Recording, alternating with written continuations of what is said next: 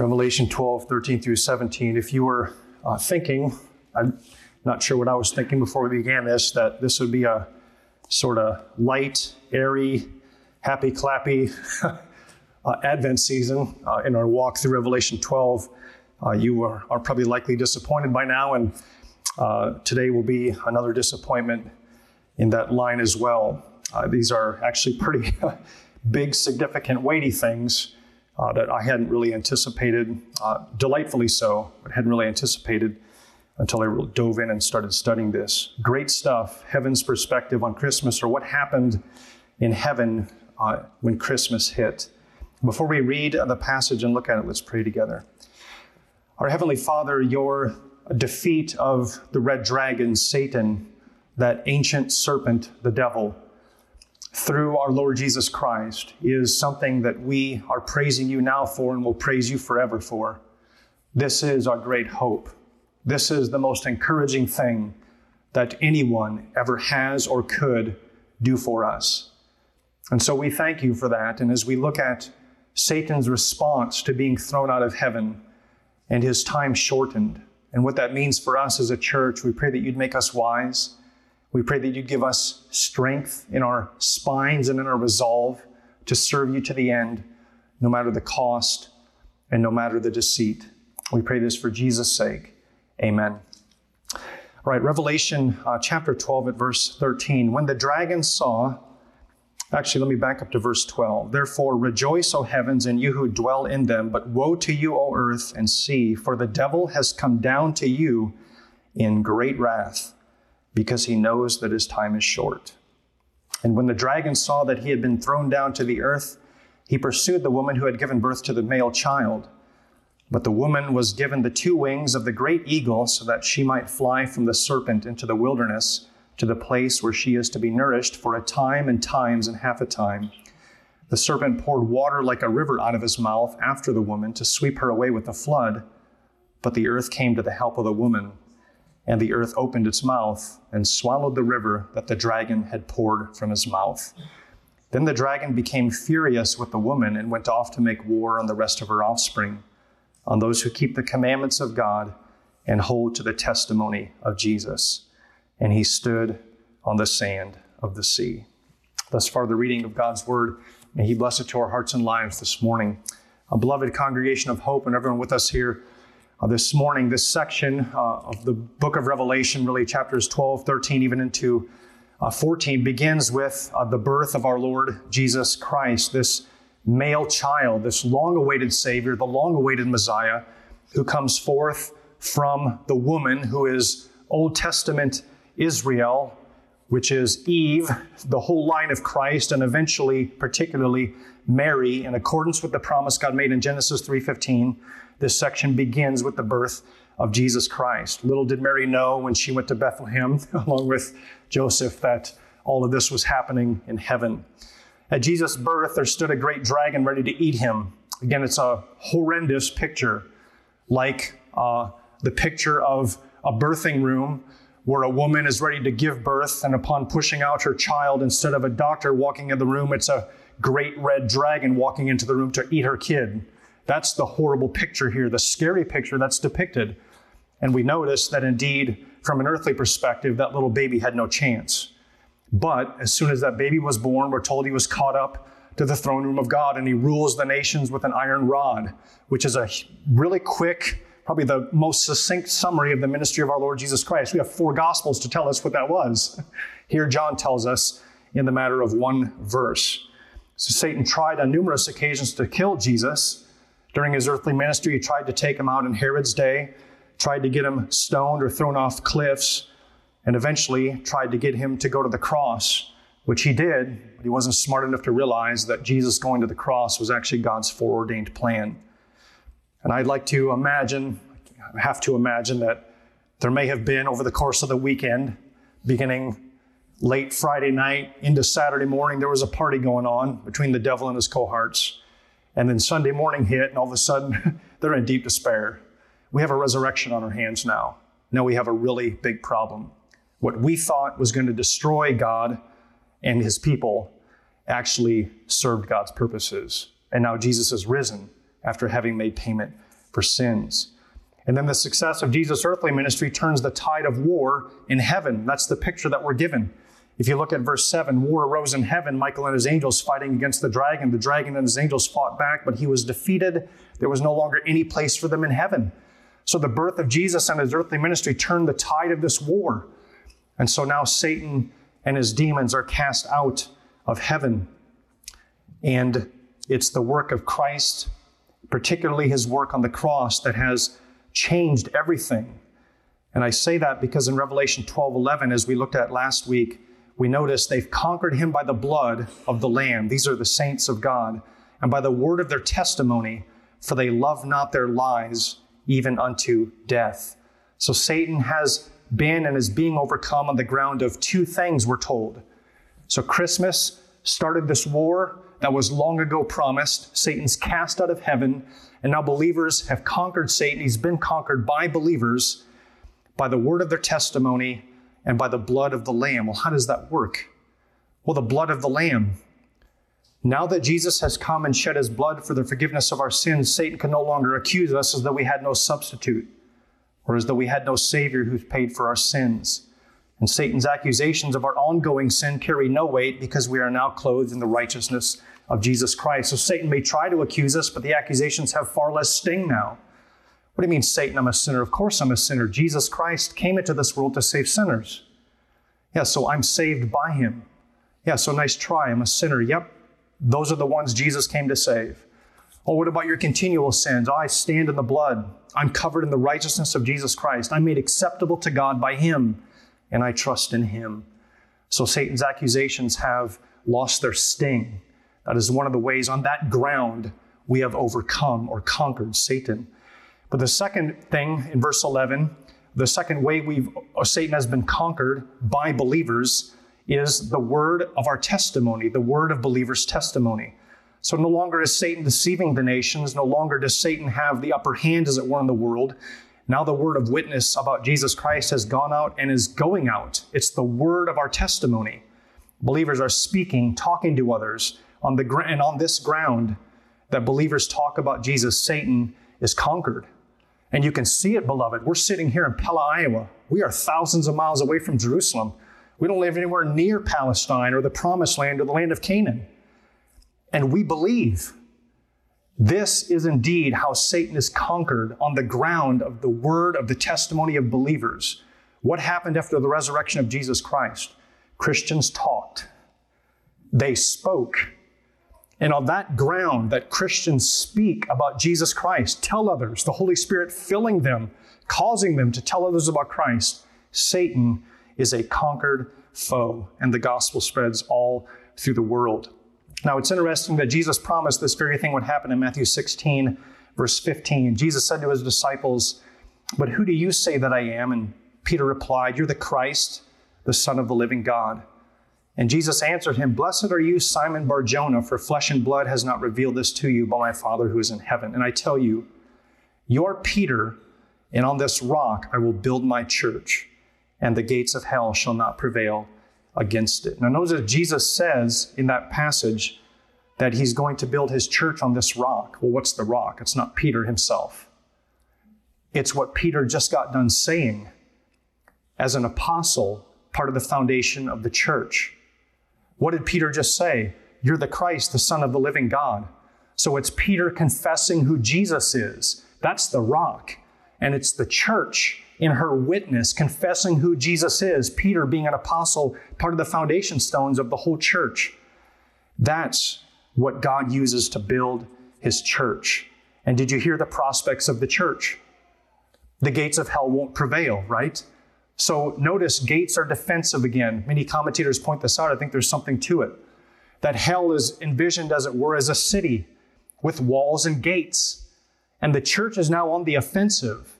We're not in a defensive posture. We're on the offensive with this word of testimony about Jesus Christ. And you can imagine we have like battering rams or telephone poles or whatever you want to envision we're using. But the hell's gates are there, and we're battering them down, beating them down, pulling souls out one at a time. The gates of hell will not prevail. Indeed, they will not hold up. And everyone who belongs to Satan, many of the people who belong to Satan who are now living in darkness will actually be brought out. And the church will continue to conquer Satan by the word of her testimony. Now, that is the same picture as in Revelation 12:11. They've conquered him by the word of their testimony, for they've loved not their lives even unto death. By the word of our testimony, the gates of hell will not prevail. When we go out and talk to others about the Lord Jesus Christ, which is, again, what just Christians do, the gates of hell won't prevail. And on the ground that Christians share the gospel, testifying to Jesus as the crucified and risen Savior, as the Savior of sinners and the King of kings, unafraid to die for the sake of Christ, Satan is conquered. And this is where things get really interesting and painful for believers. If you come back to Revelation 12, Satan knows he's running on empty. He knows he's on his last leg. He's been thrown down. He knows he's already a conquered foe by the blood of the Lamb. He knows he's a conquered foe by the word of the testimony of these people that he hates, these believers, these Christians that the Holy Spirit saves, that God saves. He knows he's a conquered foe. And he knows something. He knows he doesn't have a chance at defeating God. That's past. Remember when Jesus came into this world, Satan was licking his chops. Now's my chance. Now maybe I can pull it off, which is why he was all about trying to destroy the Lord Jesus Christ. He had his chance when Jesus was born. But now there's no way for Satan to undo the atonement. There is no way for Satan to undo the resurrection. That's finished. His battle with God is definitively over. But there is something that he's allowed to do and that he can do. And that is war against God's people. His time to destroy the Christ is past. But now he's turned his attention to destroying God's people. And if you read verses 12 to 13, the impression is made upon each of us that Satan is desperate and he's eager. Woe to you, O earth and sea. Why? Why would woe be pronounced upon the earth and the sea? For the devil has come down to you in great wrath because he knows his time is short. Verse 13, when the dragon saw that he had been thrown down to the earth, he pursued the woman who had given birth to the male child. Satan knows his time is short. It's interesting. He's aware of this. He knows his days are numbered. He knows he's a conquered foe and that the time of his termination, where he'll end up in the lake of fire and sulfur, is closing in soon. And so he's doing everything in his power to destroy the people of God, the people that God has saved. Now, knowing his time is short, what does Satan do? He goes after God's people, beginning with the first generation of believers after Pentecost, including the apostles. We might term this the early church. Verses 13 and 15, he pursued the woman who had given birth to the male child. Verse 15, the serpent poured water like a river out of his mouth after the woman to keep her away with the flood, to sweep her away with the flood. But he also goes after the woman's children, which is believers after the apostles, as it were. Verse 17, then the dragon became furious with the woman and went off to make war on the rest of her offspring, on those who keep the commandments of God and hold to the testimony of Jesus. So Satan is trying to destroy the church as a whole. He wants the whole thing gone. He wants rid of God's people. He does not want heaven filled with people praising God. He wants hell filled with people praising him, or at least to be in his miserable company, as it were. So Satan is trying to destroy the church, and it's important for us to know his tactics. 2 Corinthians 2:11, Paul writes, so that we would not be outwitted by Satan, for we are not ignorant of his designs. It is very helpful, beloved, to know the tactics of our enemy. And we're told in this passage, actually, there's two tactics that Satan has. And we need to know his designs so that we're not outwitted by him and confused by him. So Satan uses two things to try to destroy God's church: persecution and false teaching. Very simple. We're going to walk through and look at those, and also look in the context of each of those, how God preserves his church. So first, Satan uses two things to try to destroy God's church. Number one, persecution. Verse 13, when the dragon saw that he had been thrown down to the earth, he pursued the woman who had given birth to the male child. The language of pursued, translated in ESV, pursued, is the generic word for to pursue or to persecute. It means to hurry after someone in order to catch up with them, with the implication of doing them harm, especially in this context. So he's persecuting the woman. He's coming after the woman, not to bless her, not to shake her hand, not to say, hey, it's so good to know you. But he wants to destroy her. That's what persecution is, running somebody down in order to destroy them. Revelation 2 verse 10 talks about this. Do not fear what you are about to suffer. Behold, the devil is about to throw some of you into prison that you may be tested, and for 10 days you will have tribulation. Be faithful to death, and I will give you the crown of life. Lord Jesus makes it really clear. The devil is going to throw people in prison, believers in prison. That's part of his persecution work.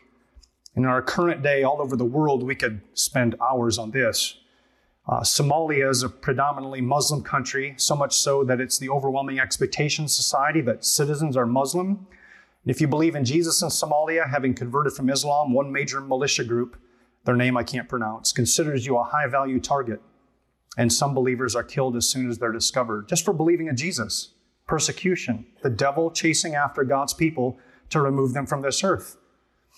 North Korea, if you're found out as a Christian in North Korea, you and your entire family will either be killed on the spot or put in work camps and either tortured or worked to death, as is often the case. In Yemen, the population is so overwhelmingly Muslim, and it's illegal to convert to Christianity. People who convert to Christianity mainly live undercover, and if they're found out, they're imprisoned, beat up, or killed. And there's currently a civil war going on in the country, which is interesting for believers because a lot of the aid is actually distributed through Muslims and through mosques. And so if you're a Christian, if you're living in Yemen, you will oftentimes not have enough to eat because the aid is not getting to you.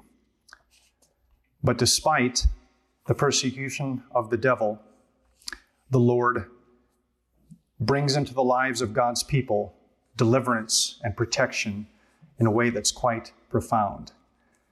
Satan can't destroy your faith, but he can make you pay for it. He can't take your faith away, but he can make it extremely painful to live in faith. And all throughout church history, Satan has used the power of pain to get believers to deny Jesus as Lord and thus destroy the witness, the word of their testimony.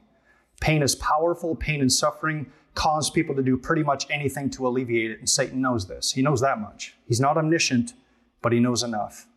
So as much as is possible, he inflicts pain in the lives of believers in order to try to turn them away from Jesus and destroy the word of their testimony. And he's either doing it to you or he's scheming about how to do it to you and me soon.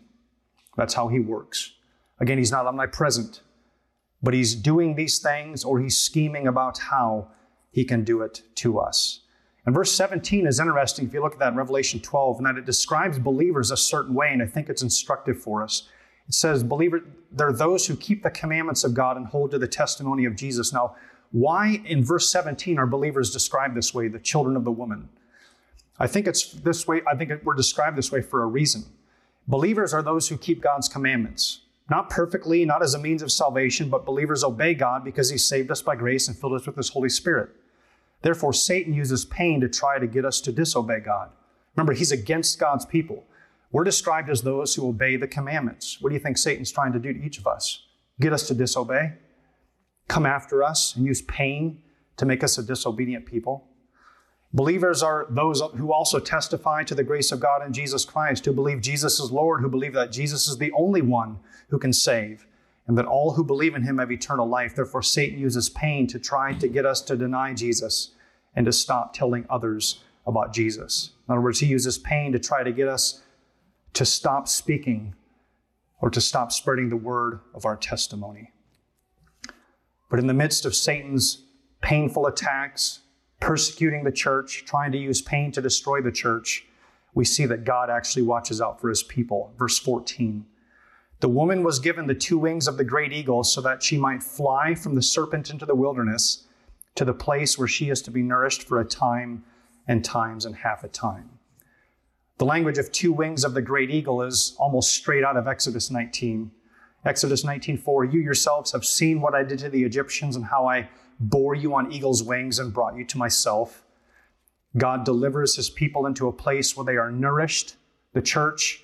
He gives them redemption, as it were, or a reprieve, or a way to be saved out of this in so many ways and preserved and then nourished. Catch the language of nourishing. It's literally just to feed. She's nourished for time, times, and half a time, which is 3.5 years. Time is 1 year, times is 2 years, half a times is a half a year. Again, as we noticed a couple weeks ago that if you had dropped the language of 3.5 years to any Jew who would have read the book of the Revelation, they would have immediately conjured up that time when Antiochus Epiphanes IV, from 167 to 164 BC, persecuted the Jews in Jerusalem heavily, killing tens of thousands of them. And we mentioned that was a reference to the time between Jesus' first and second coming, which is a time where God's people are in general persecuted by foreign enemies, by people who hate them. But notice that God gives the church a place to be nourished during that time too. God watches over his church. He protects his church. He will always have for himself a remnant of people on this earth to bear testimony to him. You can see this in Acts 8, verses 1 and 4. Early church persecution. There arose on that day a great persecution against the church in Jerusalem, and they were all scattered throughout the regions of Judea and Samaria, except the apostles. Now those who were scattered went about preaching the word. Isn't that amazing? Satan brings pain. Satan brings difficulty. Satan, through Saul, before he's converted on the road to Damascus, brings a lot of suffering into the lives of believers. And what does God do? He preserves his church. He actually spreads the church. He makes the church bigger. You're going to make life for my people harder? Great. I'm just going to send them out of Jerusalem, and I'm going to have them tell hundreds more whom they never could have told if they were still sitting comfortably in Jerusalem. So Satan brings pain, and God spreads the message and sustains his people through the pain. Nancy Guthrie, in her book on Revelation, I think some of the sisters here are reading it, wrote, "The message of Revelation to you and me is this: yes, doing battle against the devil may mean that you lose a lot in this life. You might lose your reputation, your friends, your job. You might even lose your life. But to live and die in the Lord will turn out for your blessing. To live your days on this earth all out for Christ, no matter what assault the devil sends your way, is true victory, not defeat. You won't regret it. Your life won't be over. You will awake to find yourself among the many who have laid down their lives for the gospel before you. Jesus himself will comfort and reward you." So the devil tries to get people to walk away from Jesus. He tries to destroy the church through pain, through persecution, through death. And what he doesn't understand is that if you kill a believer, you're just speeding up their joy. Now they're in heaven. Now they don't have to bear any more cross in this world. Now they get to go be with the Lord. The second way he tries to destroy the church, the first way is through persecution. The second way is through false teaching. If you look at verse 15, we're told the serpent poured water like a river out of his mouth after the woman to sweep her away with a flood. But the earth came to the help of the woman, and the earth opened its mouth and swallowed the river that the dragon had poured from his mouth. Verse 15, to sweep her away with a flood. There were many times that water threatened to wipe out God's people in the Old Covenant. Think Noah's flood. Think crossing of the Red Sea when they were trying to escape Pharaoh. Think crossing of the Jordan River when they're entering into the Promised Land. So there's this river of water coming out of the serpent's mouth, as it were, and it's seeking to destroy and drown and sweep away this woman. But notice that it's coming out of his mouth, verse 15. It's literally out of his mouth. And out of his mouth speaks to words and speech that are meant to harm the people of God and to sweep them away and to carry them off and destroy them. This is nothing other than the image of false teaching, and the false prophet's going to be raised up very shortly after. We're not going to be looking at that. But it's the image of Satan using false teaching out of his mouth to try and destroy God's church. He's been doing this for a very long time. The church at Thyatira, Revelation chapter 2, this was happening in the first century where Satan was trying to deceive God's people. We were told this: I have this against you, that you tolerate that woman Jezebel, who calls herself a prophetess and is teaching and seducing my servants to practice sexual immorality and to eat food sacrificed to idols. Clement of Alexandria said about this church, they abandon themselves to pleasure like goats, leading a life of self-indulgence. There were false teachers who perverted God's grace into lawlessness. Hey, God's gracious, He's forgiving, He's merciful, all your sins are forgiven, you can go live however you want right now. Lots of teachers have taught that. It began even in the first century. There are plenty of people who, claiming to believe in Jesus, even genuine followers of the Lord, bought into that and were tremendously harmed. And Satan's cause advance. And if you turn to the book of Galatians, there were Judaizers, people going around saying, yeah, believe in Jesus, sure. Yep, the gospel, yep, believe in Jesus Christ, you'll be saved. Just do one more thing for us. Add circumcision. Just do that, okay? And then we'll have fellowship with each other and we'll say you're really saved. Got to believe in Jesus, but then you got to be circumcised too, which is a Jesus plus gospel. Hey, believe in Jesus and do something else. It's prevalent all over the world, beloved. Probably not via circumcision so much anymore. But hey, believe in Jesus plus add what? Get a bit of a cleaned up life. You got to show that you've made enough progress. Believe in Jesus and have this view of whatever commandment your geographical region wants to highlight as the most important. In Pella, it's been Sundays for a while. Yeah, the way you really know someone's a Christian is if they believe in Jesus, but also the way they do Sunday is X, Y, or Z. But it changes all over the world, beloved. It's really subtle, isn't it? Yeah, believe in Jesus. We're saved by grace. He does 99.9% of it. You just have to do this 0.1%, and then you're saved. It's straight out of the pit of hell, as it were. And make no mistake, Satan works tremendously hard on the church, trying to destroy her from within. Paul told the Ephesian elders on the shore when he was saying his farewell to them, Acts 20:29, I know that after my departure, fierce wolves will come in among you, not sparing the flock. Catch this. And from among your own selves will arise men speaking twisted things to draw away the disciples after them. Therefore, be alert. That's not an external problem. That's an internal problem. He's saying from among your own selves, this is going to happen. And John tells all of us believers in 1 John 4:1, Beloved, don't believe every spirit. Test the spirits to see whether they are from God, for many false prophets have gone out into the world. In other words, be discerning. Don't believe everything you hear. John's saying very kindly to us as Christians, there's a lot of people who are just so gullible. Everything that they hear from anyone about Christianity, they just take as gospel truth. And John's saying, don't do that. There's a lot of people who go out into the world and they're just falsely teaching. They're not rightly dividing the word of truth. Don't listen to everything that you hear. Read your Bibles. What are some false teachings prevalent in the church today? I want to pause just to consider this.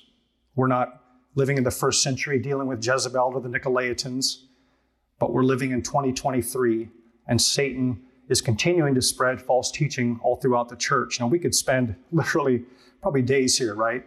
And some of you would have a lot more to say than I would. But there's a few of them that are fairly prevalent, and I want to tease them out a bit. Again, not to bash anybody, but just so that we're not ignorant of his devices, so that we're not outwitted by Satan. There's a teaching in the church that says you deserve better. A teaching which panders to our sort of pride and selfishness, saying that we deserve better jobs or toys or a better life. Your life should be like it was in the Garden of Eden.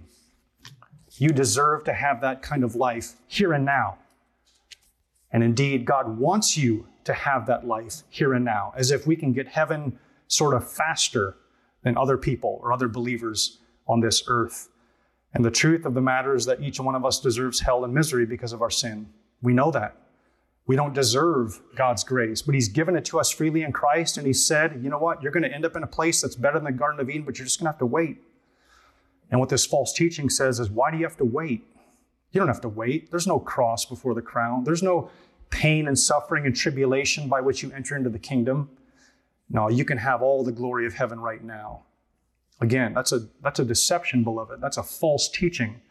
Jesus' teaching is actually directly opposed to that kind of teaching. There's another teaching that goes like this: strong faith equals health and money. Weak faith equals sickness and poverty. Again, straight out of the pit of hell, straight out of Satan's mouth. I don't need to tell you how ridiculous this is. The Apostle Paul was often weak and died in poverty. Jesus himself died poor. Timothy was sickly. I can still remember sitting in a worship service. I've mentioned this to you on a different occasion, I think in Sunday school, where the pastor, we were visiting different churches, which is fine. We visited different Jewish synagogues. And sometimes, it's hard to do that when you're doing pulpit supply. And so every Sunday, so we actually took time to go visit a church, and this pastor did a cell phone healing service. And he had everybody who knew someone who was sick call the sick person, and then hold the cell phone up when they were done. And so there were hundreds of lights. It was a group of, 1,000 or 2,000 people. It was a big group, big church. And he prayed for those people through their cell phones. And he declared them healed. On the spot, declared them healed. And then, in order to probably save his job, qualified it later after everybody had hung up, speaking something about, well, either if you don't believe or they don't believe, you have to have strong enough faith in order for this to happen. Catch the teaching. If you have strong enough faith, then you'll have lots of money and you'll be healed. That's what was going on. That's what was taught. Again, for the life of me, I don't understand why there was a single person who returned to that church the next week or the week after, but I'm sure there were hundreds or thousands of people there. I would assume you'd make a phone call right after church saying, "Are you healed?" "No." "Okay, well, I'm going to transfer my membership, or at least I'm going to be going somewhere else." But this is prevalent, beloved.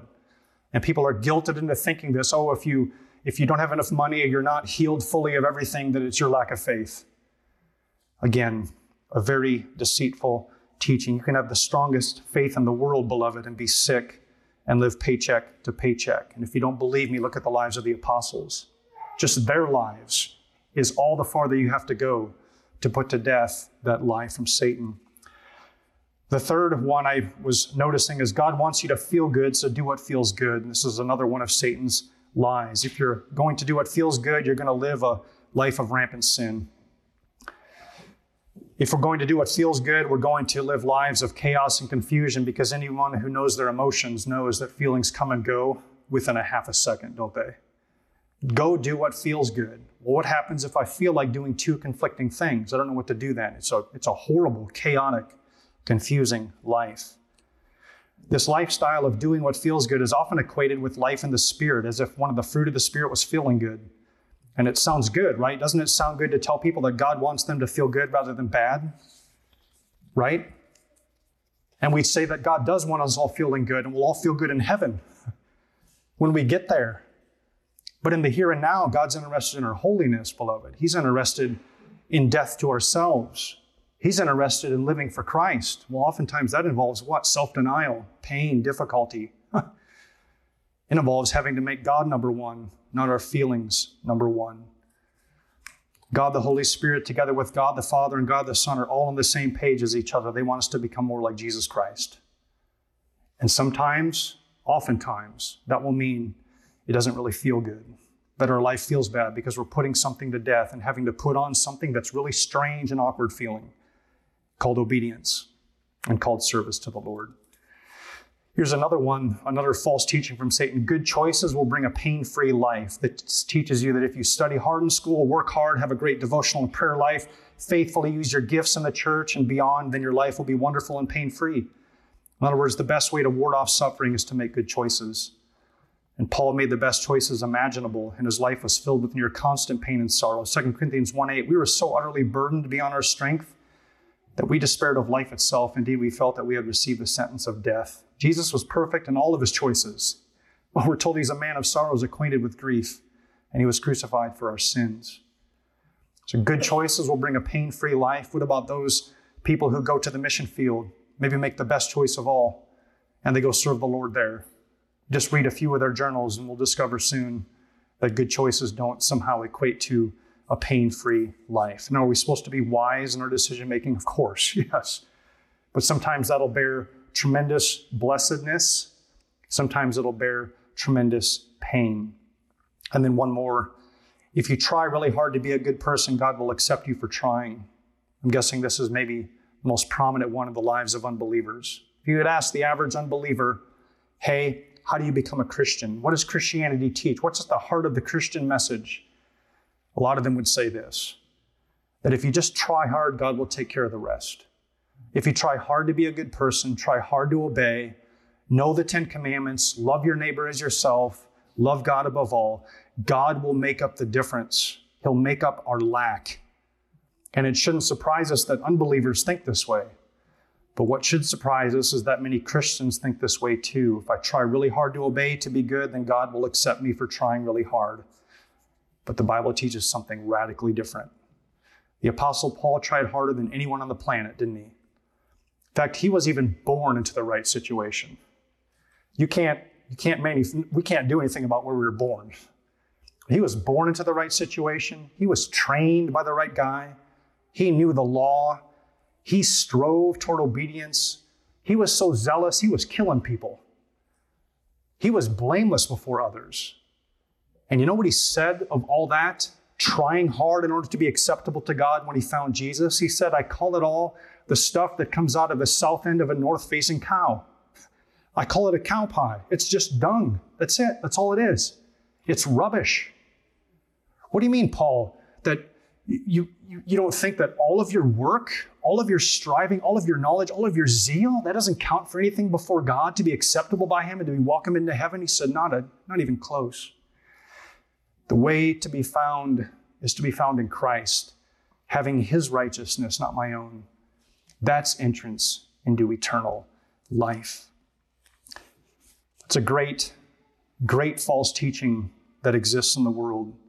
Try really hard to be a good person, and God will accept you. There's only ever been one way for a human being to be acceptable to God, and that's by trusting in Jesus Christ, in his righteousness, in his efforts, in his obedience. Notice verse 16 as an encouragement to us. The earth came to the help of the woman, and the earth opened its mouth and swallowed the river that the dragon had poured from his mouth. The Israelites walked through the Red Sea and the Jordan River on dry ground. So the Lord provides a way for his church to survive in the midst of false teaching. It's even a little bit of a depiction of the sons of Korah when the earth opened up. And everything horrible for the church just falls away because God's protecting his people. So, beloved, pain and false teaching, those are two powerful tools the devil uses to try to destroy Christ's church and to destroy you and to destroy me. But God will sustain his church, and the Lord will sustain and nourish you. He who is in you is stronger than he who's in the world. Let's pray.